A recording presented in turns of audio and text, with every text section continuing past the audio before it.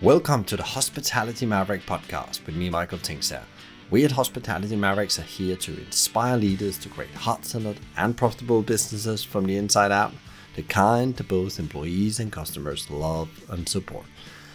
Thanks to BizSimply for sponsoring this episode as our show partner, and BizSimply is the all-in-one HR, workforce management, rota and operations software designed and built by hospitality experts to make every shift run like clockwork. And we join forces to help the industry to find new ways to become even more innovative in how we lead our people, how we operate, to how we grow our businesses, to how we serve our customers.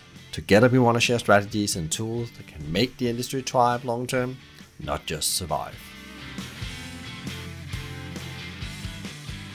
People talk about networking and they think, oh, someone will introduce me to something and that's how I'll get like my next break into, that'll be the next, big thing that happens to connect me to something else. But really the value of a network is being able to pick up the phone and say, I don't know how to do this piece of something I need to do. Have you figured this out? And I think that's the most important piece of a network, is having those people that you can call on to say, I got no idea what to do here, or I have an idea. What do you think of it? This is Cadence McDonald. She is the co-founder and managing director of Carbonate. Carbonate is a brand and communication creative service agency specializing in food, beverages, and hospitality. For the last 15 years, Carbonate has made an amazing free trend report for the hospitality industry. We dive into the top trends for this year and the near future. We also talk about the biggest challenges for the industry and how to solve some of these, and also which opportunities there lies within these challenges. We talk plant-based and what it means for the customers in 2023, the power of using audio in hospitality, and what has the metaverse to do with hospitality and how can we actually leverage that as hospitality leaders.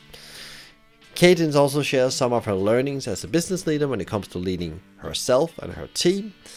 Before you tune in, please sign up for a weekly newsletter, Maverick Talk, via our website, hospitalitymavericks.com. In this newsletter, you find much more insights into what Maverick leaders know and do, and you will always catch the latest episodes. If you like today's episode, it will mean a world to me if you could either rate or leave a review of the show on our website, or Apple Podcast, or Spotify. Enjoy today's episode. Today's guest has been part of a team done an incredible piece of work when I started looking through the 2023 trends report for, annual hospitality trends, and there's some really interesting stuff in there. And I know we're going to dive into it later. We're going to talk about plant-based, we're going to talk about the metaverse. We're probably also going to talk about other stuff. There's some really interesting new things that's actually suddenly become part of hospitality. And with that, to do that properly, we have a great guest today. We have Candace for the Carbonate Group here with us. So thank you so much for coming on the show. Thank you for having me. Glad to be here. So for people that haven't heard about what you guys do and your story and why you're doing what you're doing, could you just give them a bit like an overview of the story, the milestones, and why you're doing this for Incredible Report actually for the 15th time? It's not something you just done this year. You've been involved in this for 15 years. Yes, absolutely. So my company is Carbonate, and we are a hospitality-focused marketing and brand communications and creative services agency. And so we've been producing this report in partnership with our partner agency, which is called AF & Co., which is celebrating its 16th year in business. But AF & Co. is a San Francisco-based lifestyle and hospitality communications firm that is an award-winning agency, and Carbonate, prior to launching as an independent company, was a division of that agency. And so we've been in partnership with AF & Co. for quite some time. My business partner in Carbonate is the principal in that agency. And so, for 15 years, we've been looking at the world around us, looking at our industry. We started creating this report as a way for our team to really be in tune to the things that are coming so we can work with our clients on that. And then it became useful. So we started offering it via webinar, and then media started interviewing us about it. And we realized that, everybody's looking for ideas and inspiration, and not just kind of like what's happening, but also how can I use this to drive revenue? How can I keep my business fresh? And so it's a very practical report, and And we're happy that it's useful to people, and it's also quite fun to do. Traveling and looking and tasting and exploring and reading. I mean, it's a rough job, but somebody has to do it, and so we've taken that on.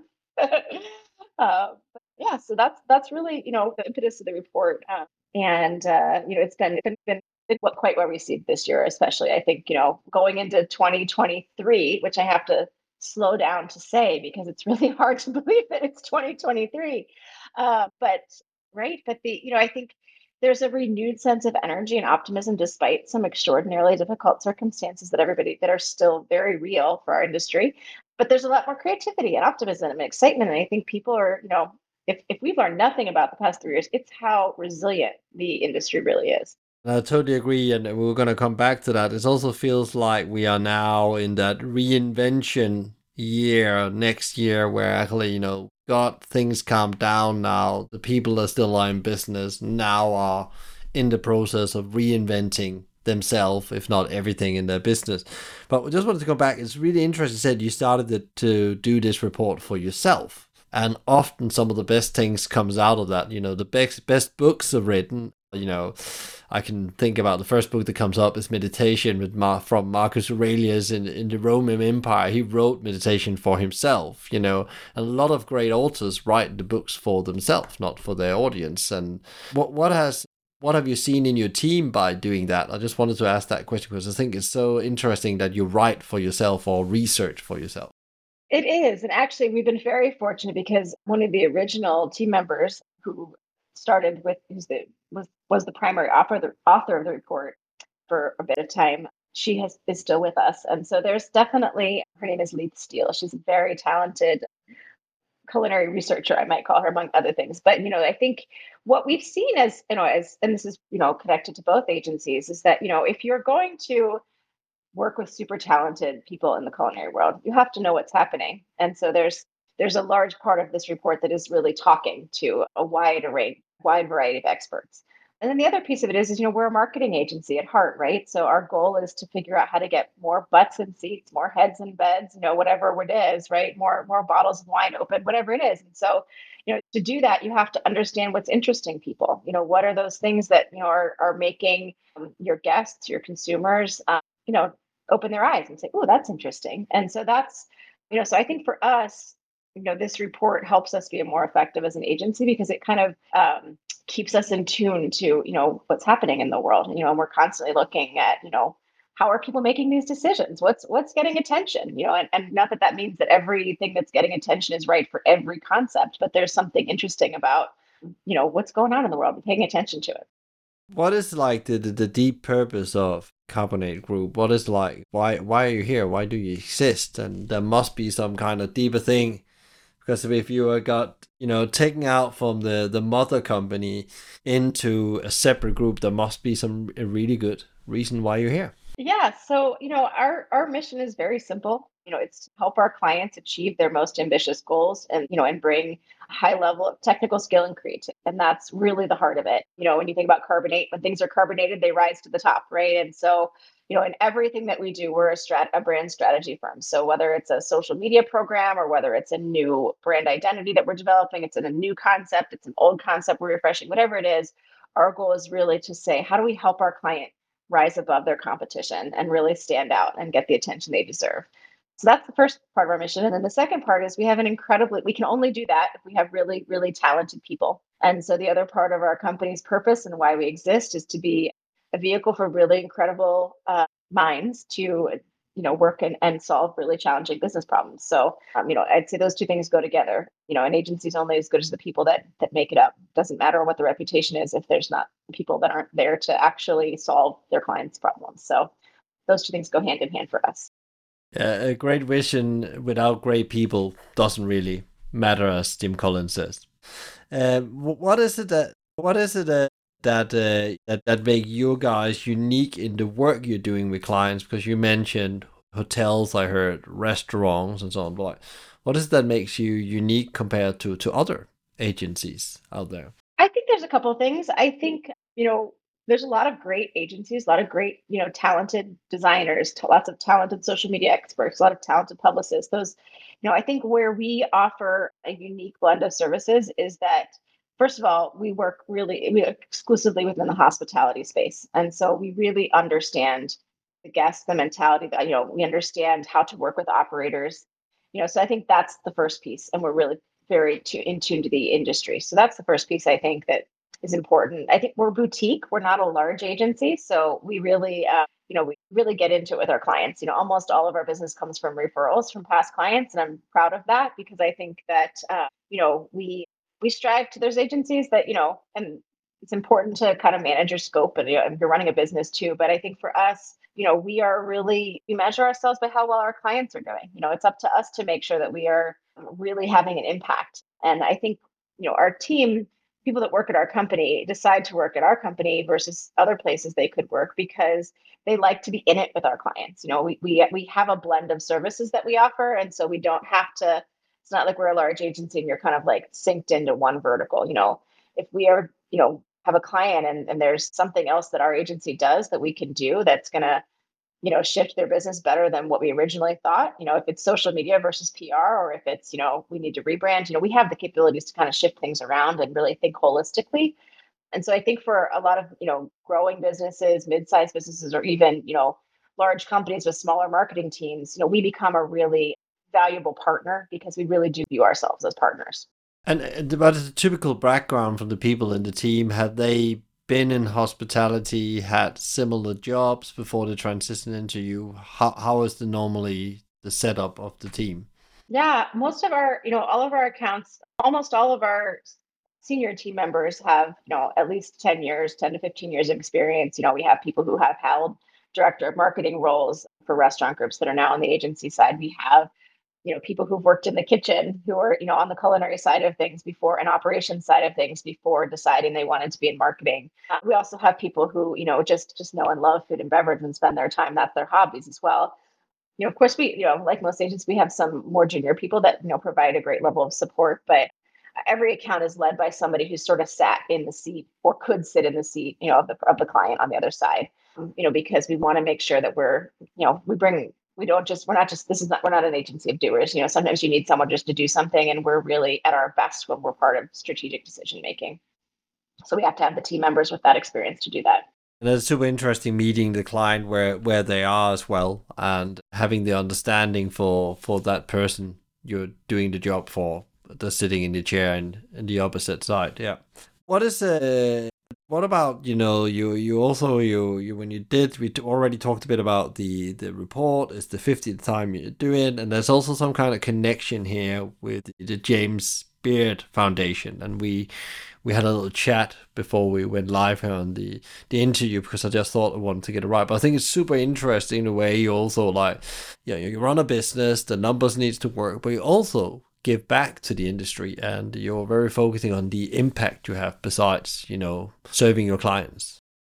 Absolutely. I think one of the things that I love about the hospitality industry is that it attracts some of the most generous people. I mean, I think we all know, restaurants are always, the first to participate in, donating food or donating things for charitable causes. I mean, the way that the industry rallied to help feed people during the early days of the pandemic, I think that we have a very generous industry. And so, for us, Carbonate is a women owned and led business. And for us, we like to find ways to support organizations that are, doing things to support, success of women in our industry. And so this year, actually for the second year in a row, the James Beard Foundation Women's Entrepreneurial Leadership Program is a beneficiary of our report. So we take the report on the road. So we will do presentations virtually or in person for, we've done them for different industry trade groups. We've done them for companies or hospitality groups, just to looking for something kind of interesting to spur their own creativity. And so when we do that, we ask for a donation of any size to our charitable partner, which actually Carbonate will and AFCO,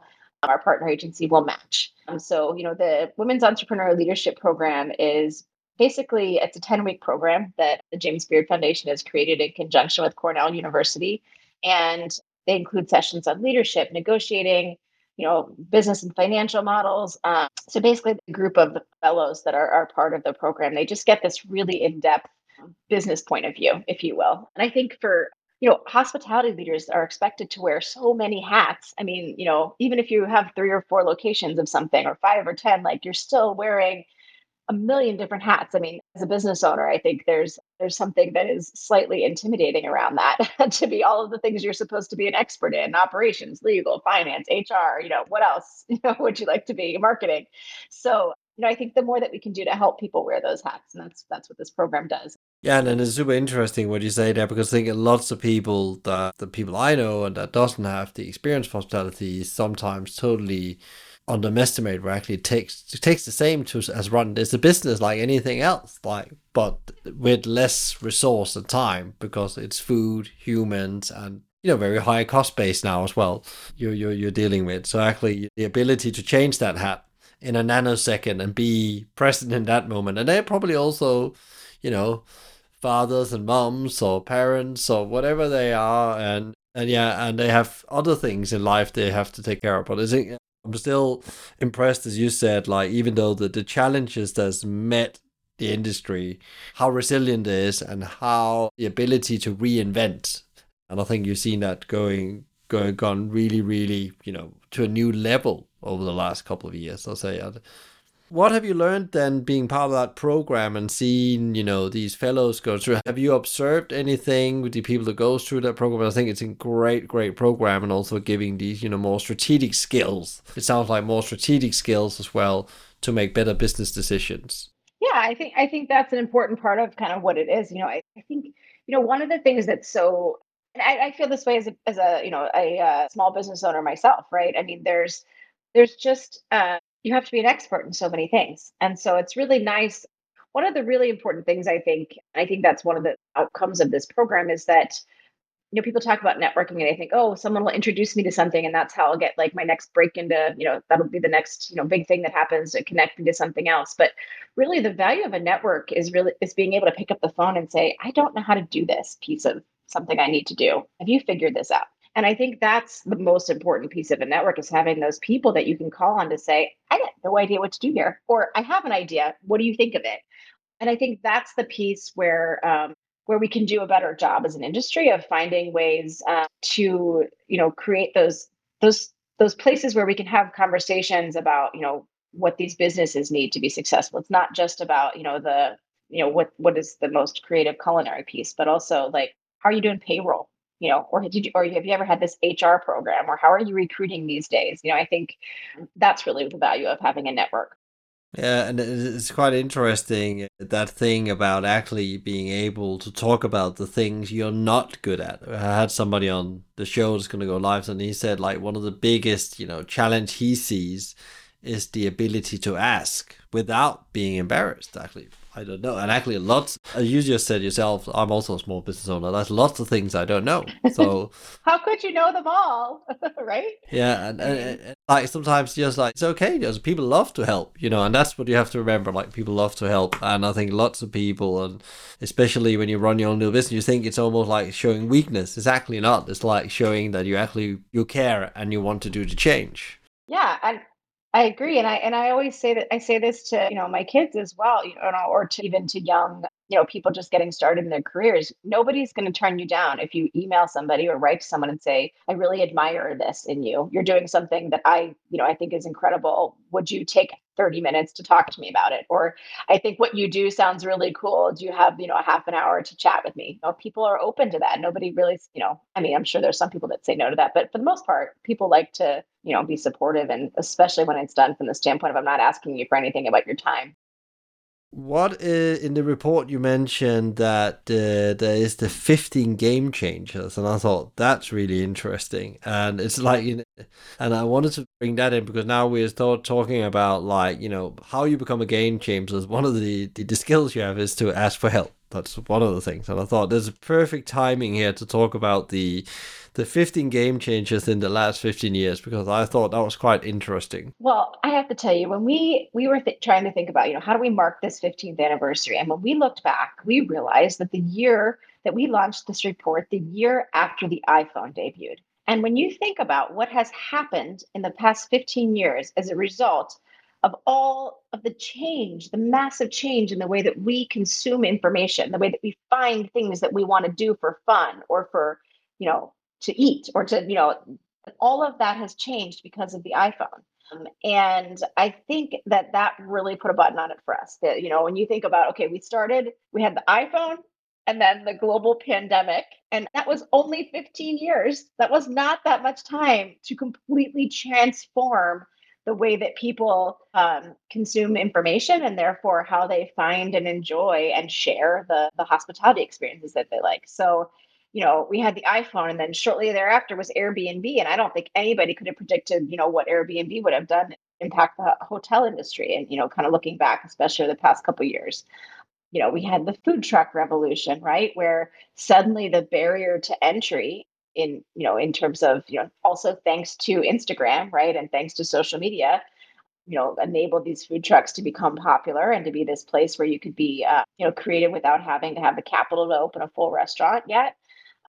We talked about Instagram coming and Instagrammable moments. I mean, who would have thought that we would be so concerned with how colorful something on the plate was or how it would look in the restaurant? I mean, that's, restaurants, they're taking into this account in terms of their design. And, when you think about Instagram only having debuted in 2010, obviously we had DoorDash coming on the scene in 2013.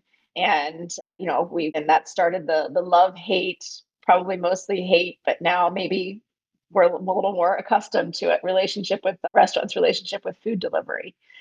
We started to see the integration of, social media becoming not just this place to shout out into the world what you're doing, but also to, convert those diners to reservations or to pick up orders. Facebook and OpenTable first partnered in 2013, and that was really a place, that started, or was a start to that kind of thinking about social media. Starbucks launched their mobile order and payment in 2015. And so you think about, how that has impacted. I mean, the other day I went into, this is a funny story. So I have a 13-year-old son, and he wanted me to run him to this activity with his friends. And we got there early. He said, "Mom, let's go into Target. I need to get something." And I was like, "Oh, I ran out without my purse. I don't have my wallet. We can't do that." And he's like, "But you have your phone." And I said, "Well, what am I going to do with that?" And he said, "Well, we'll just use the tap and pay." And I said, "Why? What if it doesn't work? It'd be so embarrassing to get to the front of the line. I don't have a credit card. I don't have anything else with me." He said, "Why wouldn't it work?" And, and it worked, right? I mean, it was fine, but at the same time, I don't particularly think of myself as a technology curmudgeon, but, that mobile order and payment has, transformed kind of, how we even think about, everything, right? As it relates to payment. So, and then obviously you have TikTok, and then with the Impossible Burger launching in restaurants. So again, you think about sort of these major things that have happened in a relatively short period of time, and then we had a global pandemic, right? And so that really just accelerated a lot of these things that we talked about, right? And disruption brings acceleration in some respects. And that's what happened. And then here we are, kind of like, as you said, now we're looking at kind of all these you know financial concerns or economic concerns or unknowns, if you will. So it's been a wild 15 years, right? Yeah, but I love the way you actually came back to the iPhone, but I thought I totally got it because also the whole way of communicating and interacting with your guests has gone from it's us telling you what you need to the other way around, where the guest is suddenly the center of all the experiences because of their mobile phone. And the pandemic really brought that to life. If you are not digital adapted with your hospitality business, you were definitely doing it now because, well, there was no way you could really interact with your customers. Yeah, that's right. You had to, the pandemic made it so that all brands had to, it used to be that you went online to find something, and or but now you had to go find your guests online. You had to meet your guests on social media because that's where they are.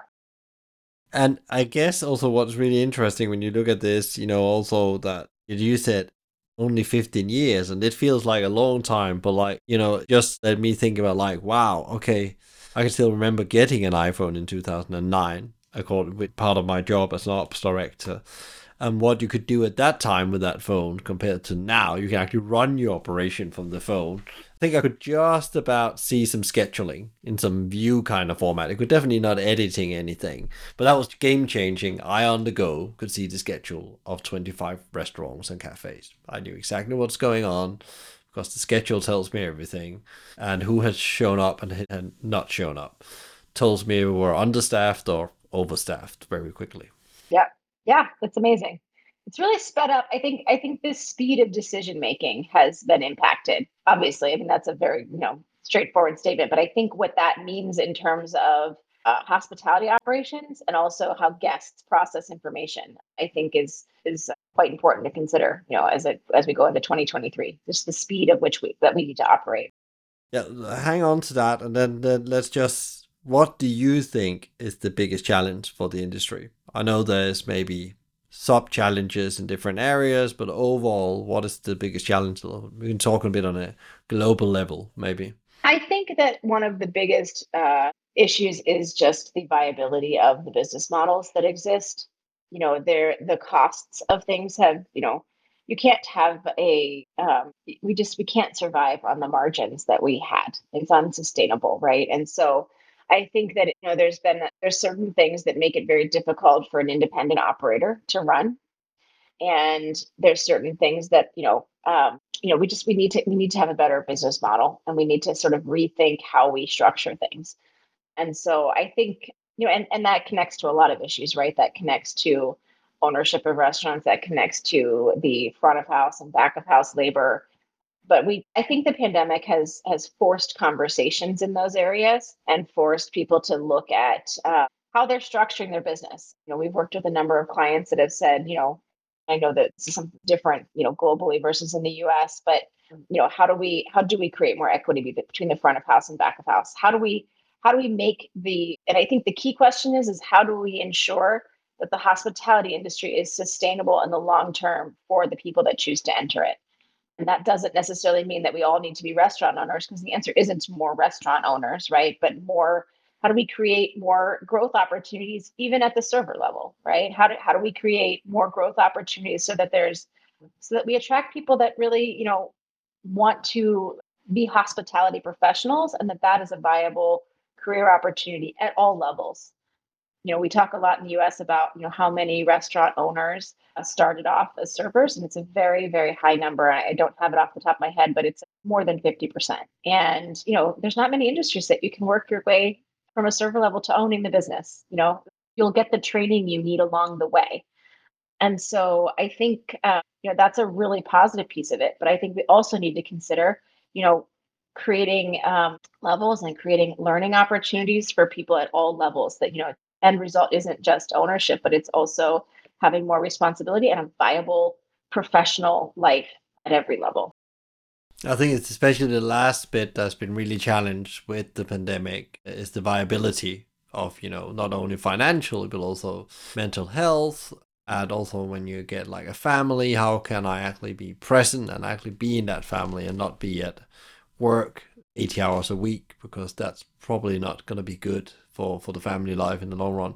So, and let's come back to what you said before, the viability of the model. Viability, as I understand, I can hear you talks about it, it's not just financially, it's also like, can we actually get the best talent to work in that model and the way it's structured? That's right. I mean, we have to stop talking about the industry as having a labor problem, and we have to start talking about the opportunities that exist, because they are vast. The opportunities are there. People love to dine out. That is the one thing that, we're seeing, is that people really love to dine out. They, despite economic challenges, people are still going out. They're still taking vacations, and in some respects, they value it even more because it's become something, to look forward to, because we didn't have it for the past couple of years. So I think there's something luxurious about walking into a restaurant and having this intimate experience and having someone take care of you and provide this meal, and people value it. So that means that there is a business opportunity there. Do you see anyone grabbing these opportunities really well right now? Will you say, well, that's really progressive. They've seen the opportunity. They transformed from one paradigm to another paradigm in structure, the way to do things, the way to think, the experience. I can't say that I can point to anyone and say, oh, they figured it out, let's all do that. I think what I've seen a lot more concern for trying to do it the right way, right, and trying to find those solutions. I think there's, we've seen clients that have looked at, really reconsidered how they do scheduling, We've looked at clients that are looking at guaranteeing a certain number of hours per week, so that somebody knows they may not get those big nights where they're going to make tons of money, but they're always going to be able to pay their rent. And I think that's a piece of that at the server level and back of house level too. So, I think there's pieces of things that seem to be working. It's a little too early to say like, oh yeah, they figured it out. But I hope to see that soon. Yeah, I'll definitely, if like people haven't heard, I've talked to death about the show about, Singerman's out in Ann Arbor in Michigan and nearby Detroit. If you haven't heard about it, you should go and check out what they do. There's, as Ari says, there's a lot of things we haven't got right yet, but when I look from the outset, I can see that whole structure, the ownership model, where exactly it's not about just being the raising to the top, exactly, and to actually have a fulfilled job that can actually pay the rent and all the opportunities of it. And they have 18, I think it's 18 different businesses now, from e-commerce to training businesses to restaurants to delis to farms and so on. And it's just an interesting way of thinking food business instead of that's just a cookie cutter kind of way of growing your business. And again, they have people that comes from accounting, lawyers, take on these jobs because they get fulfilled and they're viable for them in a way, and they probably have a big passion for food as well. There's no doubt about that. That's right. I mean, at the end of the day, if your goal is to go out and make a ton of money, you probably aren't going to choose the hospitality industry. There's other things that have a quicker return on investment, right? But I think that, if you have a passion for food and what that means to people, I mean, that's the thing. We could talk all day about the business opportunities, but the reality is that, people enter the hospitality industry because they like to see other people have a great time and they like to see other people happy. That's really at the core of what makes a great hospitality business. If you like to see someone else smile because of something that you've done, there's those opportunities exist daily in this industry.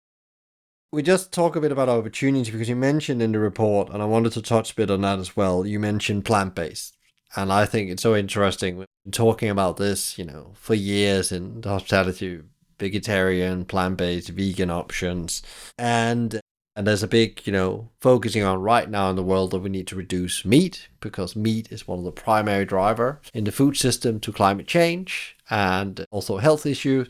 So what have you learned as you looked into that as an agency? Because I guess you've been out, that's really interesting for your customers' point of view as well. That what do we put on the menu to make it exciting that's not centered around meat? Yeah, I think we started to see, we'll say, vegetables moving to the center of the plate, maybe even 10 years ago, to be honest. And I think, it used to be that, we would say, you got to make sure you have something on the menu for the vegetarians. And then, everyone would say, oh, well, we'll just put together a sides plate, right? And it would be all the sides from the other entrees, all the vegetables, the steamed carrots and broccolis. And that's what the poor vegetarian would get at the table for their meatless meal.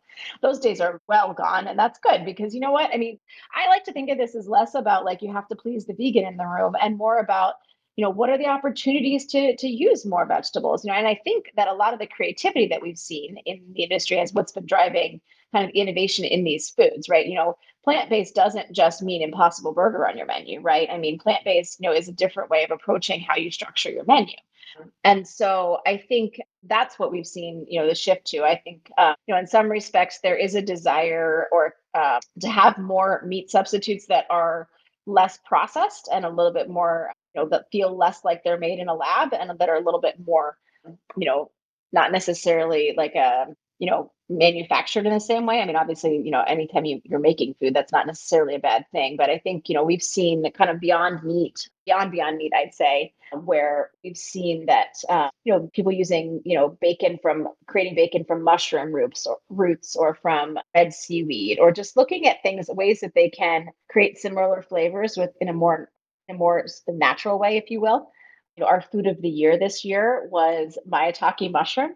And I think that's directly related. I mean, that is directly related to the popularity of, plant-based eating, right? You look at something like a maitake mushroom and it's craggy and you can fry it and you can do all sorts of things with, because it's got all these wonderful little nooks and crannies, you can put all kinds of different flavors on there. And so, I think that's really the kind of plant-based that we're going to continue to see growing. We've also seen things in the US like vegan delis, right? There's this place in LA that is combines Mexican and deli influences. And it's all plant-based, or DC Vegan, is a full service Italian American deli and catering company. But it's, you think about Italian American food and that's like salami and like, things that aren't vegan, but there's this approach to taking, and making these sort of things more convenient. So I think that kind of innovation really gets us to interesting foods that people want to eat, not because they've adapted a vegan diet for their life, but because, that sounds good. I think I'll eat that today. And that to me is sort of where I think that part of our menu category, if you will, or menu mix, maybe is a better way to say that, is headed. Love the way you said that a plant-based is actually the way you actually think your menu, and it's not actually a byproduct, your sides you put together. And I think that's the big shift I'm starting to see as well. Like lots of chefs now, they actually start with the vegetables as the center, the meal center, and build from there. And the meat then becomes an add-on, which was nothing new 10 years ago, but now it's actually become, that's how you structure menu, also because of costs. That's a different that's been forced down that route in a bit. You also talk about audio, and that's really relevant because we're on a podcast now and it's all about audio, and I talk about do one thing well, we do audio well, or try to do it well. Why is that so interesting when it comes to hospitality, and why do you see this as one of the emerging trends that operators needs to be aware of? Yeah, so this is related specifically to social media. I think we've talked a lot about, I used to be that you didn't really want sound on anything because everybody was looking at their phone and no one was playing sound. But now everyone's got these little white AirPods in their ears. And so we're seeing sound and video increasing quite a bit, right? So people are listening to things, they're used to listening to things, they're turning the sound on their social media. And TikTok has really, was really the first to sort of use this algorithm of trending audio. So there's different sounds, there's different little mixes of things that really can help your content be seen in more ways. So, social media in many respects, yes, it's about great content, about being creative, but it is a lot about gaming the algorithm or figuring out what the algorithm is going to do in that day so that your content shows up in front of more people. And so that's where the trending audio takes place, or that's, that those kinds of, components of social media. Really thinking about, what's the music that goes with this, and those sorts of things are definitely an important part of social media. Have you also seen it from a brand expression? Because one of the things I was thinking, I was reading that, is does it actually become important how the brand sounds?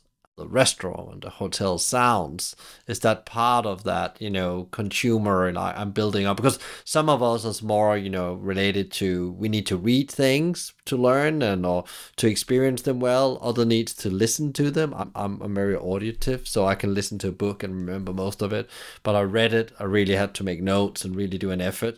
I think that sound, as it relates to kind of the whole brand experience, I think that's been important for a while, just because of what you said.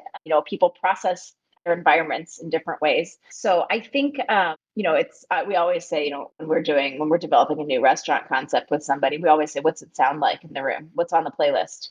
Because sometimes operators forget that and leave that to the very end, because it's sort of like the afterthought, like, oh, we'll hire someone to give us some music later. But I think it can be an important tool at the early part of the concept development, because what you're really saying when you say, what does it sound like, is what's the vibe? How's it feel in here, and how does sound contribute to that? So I think that's pretty important. And then you mentioned that we jumping back to social media. I actually don't know if it's social media, but the metaverse. Why is that important? I've seen restaurants talk about it like a lot. Some restaurant marketing people talk about it. Why is that so important for restaurants to get involved in that? Because that's something with no human involvement, isn't it? Like this new space done by the former Facebook, now called Meta. Yeah, so I will not pretend to be a metaverse expert. And I don't know that anybody really is. Well, there's probably some people that are, but it's not me. But what I will say is this, I think, as a marketer, it's always important to think about these new technology elements or whatever it is, in a way that you're not limiting your viewpoint by your own imagination. And I'll give you an example of what I mean by that. My mom always tells this story that my grandfather had an opportunity very early on to invest in this concept of cable television. And he came home and he told my mom about it. She's probably 10 or 11 or whatever. And he said, what do you think? Do you think that, you know, we should invest in this? And she was like, well, why would we pay for TV? right? Because in her mind, they had free TV. Why would, and she also describes that her vision was that you'd put a quarter in your TV and then watch the show that, to have access to the show. And she could not understand because her frame of reference was, the TV, the three TV channels. She could never have imagined the world that my children live in today, which is like, oh, let's turn on YouTube shorts. That's not something that she could have ever imagined because we didn't have the internet, right? So I feel the same way about the metaverse. And I think that it would be very easy to step back and say, how could this ever impact my hospitality visit business? You don't eat there. So, like, what does this have to do with my restaurant? I think it'd be very easy to say that. And you probably justify it in some respects. Like, I'm not a proponent of saying, like, yeah, go all in the metaverse. We don't really know yet what this is. But I think when I think about the metaverse, what I think about is I think about my 10-year-old son who seamlessly goes from school to getting in my car when I pick him up to having his phone on where he's texting with his friends. He goes home, he FaceTimes with a friend while they do homework, right? So they're online and in the real world. Then he goes into and he plays Valorant, plays a video game. So he's in that world with his same friends. And then I'll ring the doorbell and his friend will be at the door coming over for dinner. So they seamlessly go from being online, offline. It's all one world for them. And so when I think about the possibilities of what the metaverse could mean, that's where my mind goes. And I don't know what that looks like in 10 years, right? Because there's technology that either doesn't exist or that I don't understand to know what that experience could be. But what I do know as a marketer is that the next generation of people that is coming into this world seamlessly exists online and offline. Their worlds are the same. The people are the same. It's quite different than, say, a boomer generation that goes online to do something, right? Or even my generation that, might check online, right? I might check on it. I might get the information there, but I don't live there. I don't live on social media. Whereas this next generation, are they're online and offline at the same time. They don't experience a distinction. So when I think about for restaurants, I don't know exactly what this means as it relates to the metaverse, but what I do know is that when you walk into when a young person walks into a restaurant, they expect that experience to be the same as what they saw on Instagram or what they saw on a restaurant's website. If you're going to have a mobile order to pay, they have no patience to wait for the technology to load. So if you're going to have any kind of part of your experience that relies on technology, it has to work for that generation because otherwise they're gone. They don't understand why it doesn't work. I mean, those of us who waited for AOL to dial up, we have a little more grace for technology that doesn't work because we remember what it was like. I mean, I can't do the sound, but we all know it. If you know it, you know it, right?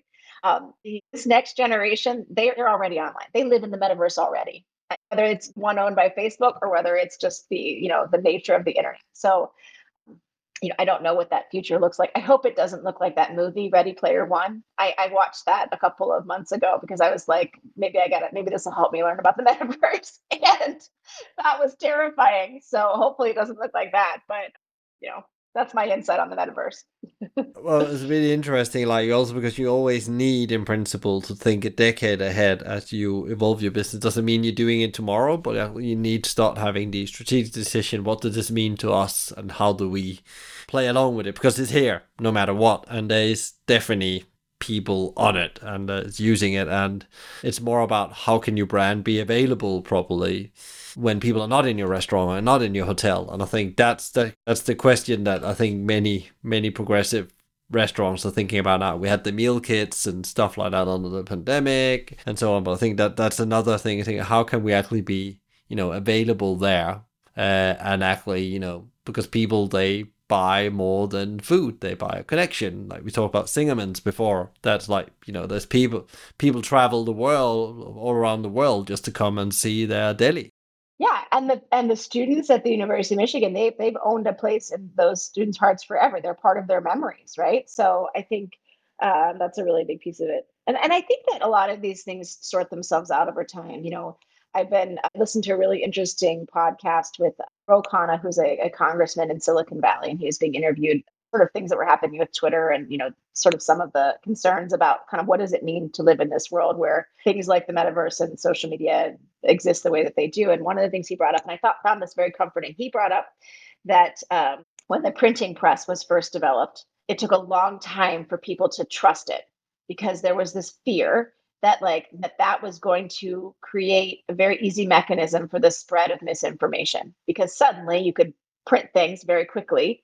It was not as traceable as someone's handwriting or someone handing out, whatever. And it took a long time for the structures around the world to adapt to this concept of the speed that the printing press allowed information to have. And I think the same is true as it relates to the metaverse and as it relates to, things like social media. We have to adapt to this new tool that is, in the world, but that doesn't mean that we need to go back, right? We don't need to go back to a time when there wasn't a printing press to have, structures in our society that help us, use those things well.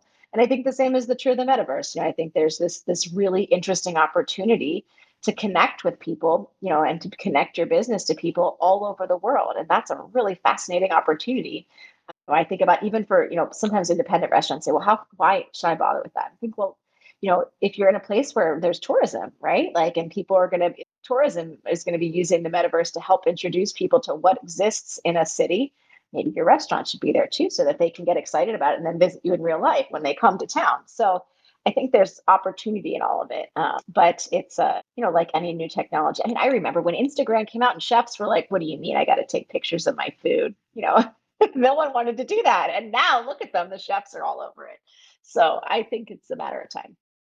What have you been your learnings like a human business leader over the last couple of years? Because there's so much gone on, even if you're not in the front line of hospitality. But I can imagine also you have been going through some massive transitions. Oh yeah. I mean, we launched Carbonate as an independent company in January of 2020. So it was a super interesting time to launch a hospitality focused marketing agency. But we doubled in size, and I think that's, over that course of time. And I think that's because we really, we buckled in and we said we want to be the best agency that anyone's ever worked with. And that's, and so we were able to use that to really, like I said, get into it with our clients. We worked side by side and worked with people however we could at the time. And I think the one thing I've learned over the past couple of years is how you do something is how you do everything. I think that's true. When you hire someone in hospitality and you see that person walk past a piece of trash on the floor, that's how they're going to be in your restaurant when they work there. And the same is true with marketing agencies, with clients. I think there is a certain level of I care how things get done and I care about something being really, really excellent that as a business owner, I can't teach that. I can only remind people that that's how we operate. And I can create the structures and the tools for them to be excellent. I think is a really important piece of that. We need to make it so that people can do their very, very best work. But I can't make anybody want to be really, really good. Just like you can't make people care about the details of a really high quality hospitality experience. So, and that's, I think that's been something for me that as a business leader that I've found really exciting in some respects, because I think actually more people than it might be spoken of really do want to do a really good job. And so then it comes down to this, well, how do I help people do that? What are the tools that they need? What's the training that they need? What's holding them back? And that to me is really exciting. And it's one of the things I love about, running an agency is I love working with our clients, but I also love working with our team and helping them find ways to, do the hard stuff, if you will.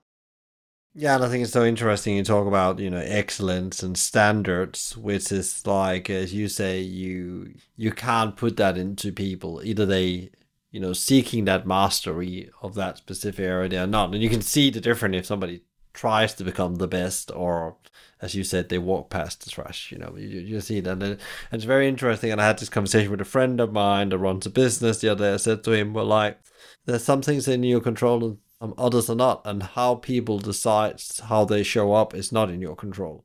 But of course, you can still help them, and you can still, if they hunger to come out of it, you can see very different signs than that I don't care. Because if you care, you will still be, you will be hanging in as best as you can, and you'll really be trying. And that's some of the best thing and bring out. And it's really interesting. You notice that as a business owner, it's actually your job to actually find those seeds of I really can, I really want to progress. That's really, really, really interesting learning. What about yourself? How do you, as it's been, launched in 2020 as an independent agency, you are one of the partners there. How do you show up every day with the right energy and to make this positive impact as necessary to be in business and do it different for your clients? Yeah, have 5 kids as well. And I think I've learned just as much about running a business from being their mom as I have from actually running a business. One of the things that I've learned is that my team, just in a similar way to my kids, they pick up on the energy that I bring to the table. So if they sense that I'm super concerned about something, or I'm not being fully transparent about something that I'm concerned about, there's they want to be engaged and they want to be a part of that, right? And so one of the things I learned, you know with my kids, for example, in 2020, in an age appropriate way, because I also have 5 to 13-year-olds, right? Like age range, being honest about what was going on in the world. Here's what's happening. People are getting sick. Here's what it is, and explaining that in different ways to my 13-year-old than I did to my 5-year-old. And I think the same is true, in our business. We have to be transparent as leaders. That doesn't mean we have to give everybody all the information, because not everybody needs all the information because they can't act on it, right? So your most junior people don't need to know the financials of your company. They need to know that you're being honest and transparent with where things are. But people need the appropriate level of problem solving that they can take on for their level. But being transparent about your goals and your objectives, I think is important. Hey, we're gonna do this to get through this. And that was one of the biggest things that I learned, that that level of transparency, and also being clear when I didn't know the answer exactly, but that I thought we'd figure it out, was important. I think that people value that, and they value that sincerity at all levels. And the flip side is you have to do what you say you're going to do. It sounds nice to get up and say you're going to do all these good things, but you actually have to do them. So don't say it if you can't do it. But Especially around kids, they will remember like elephants. yeah, and employees are the same way. Yeah, exactly. And that's They okay, also right? been kids once.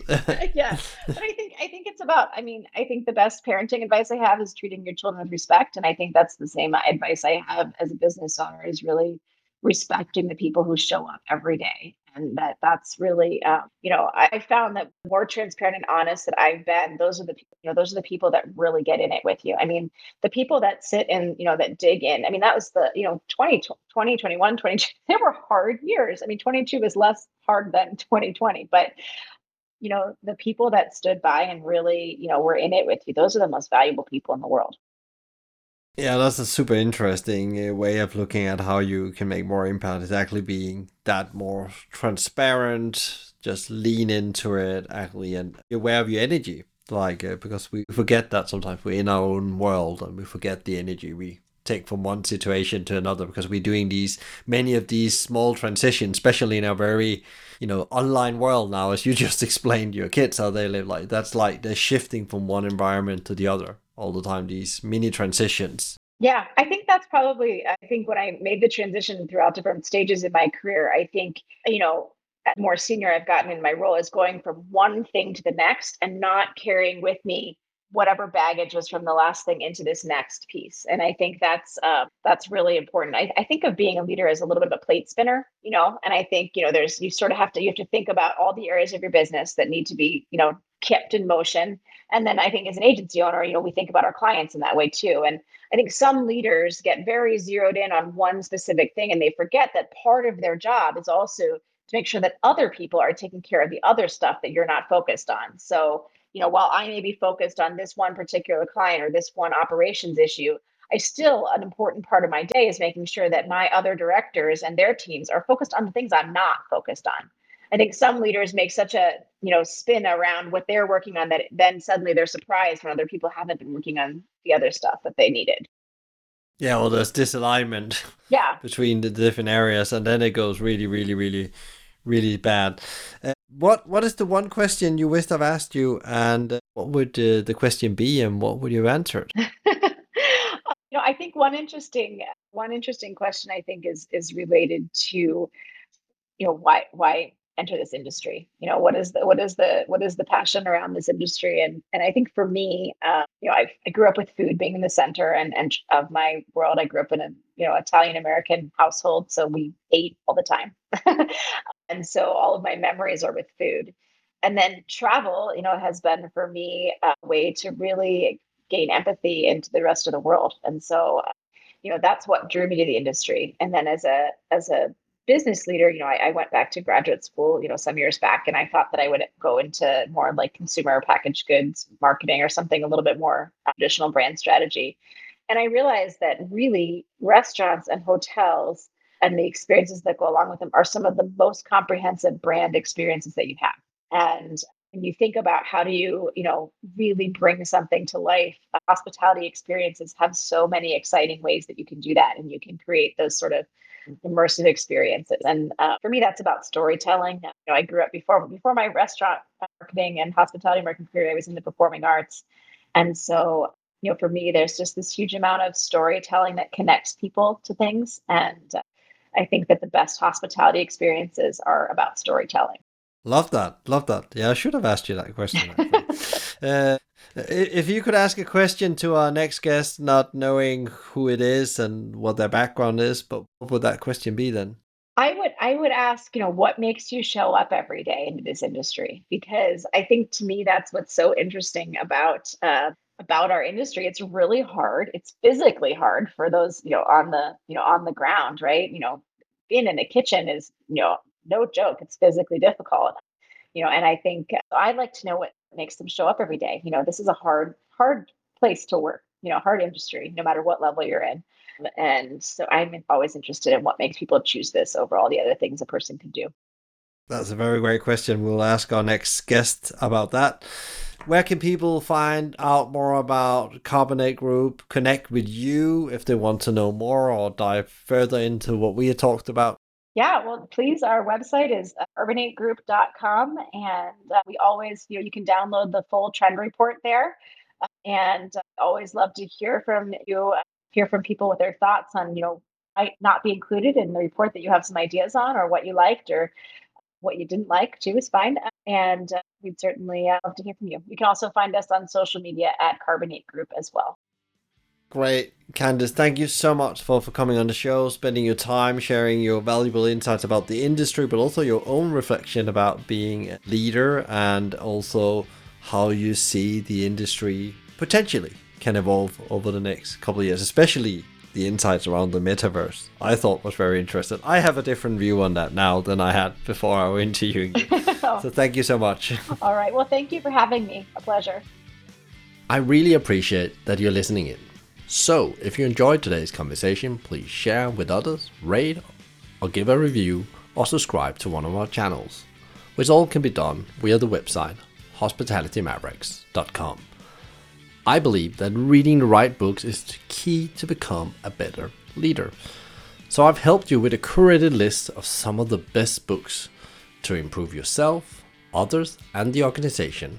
Find them on hospitalitymavericks.com. A big thank you to BizSimply for supporting us, bringing great insights, strategies, and tools to help leaders to become better every day. Check them out at bizsimply.com or on their socials at BizSimply or BizSimplyHQ. You can also email them directly at podcast@bizsimply.com. Thank you to Fina Charlson, who is the show producer from the Podcast Collective. If you have any ideas and feedback for the show or other thoughts, reach out to me via LinkedIn or via my email, michael@hospitalitymavericks.com. I'm Michael Tingsager, and you've been listening to the Hospitality Maverick podcast show. Be Maverick.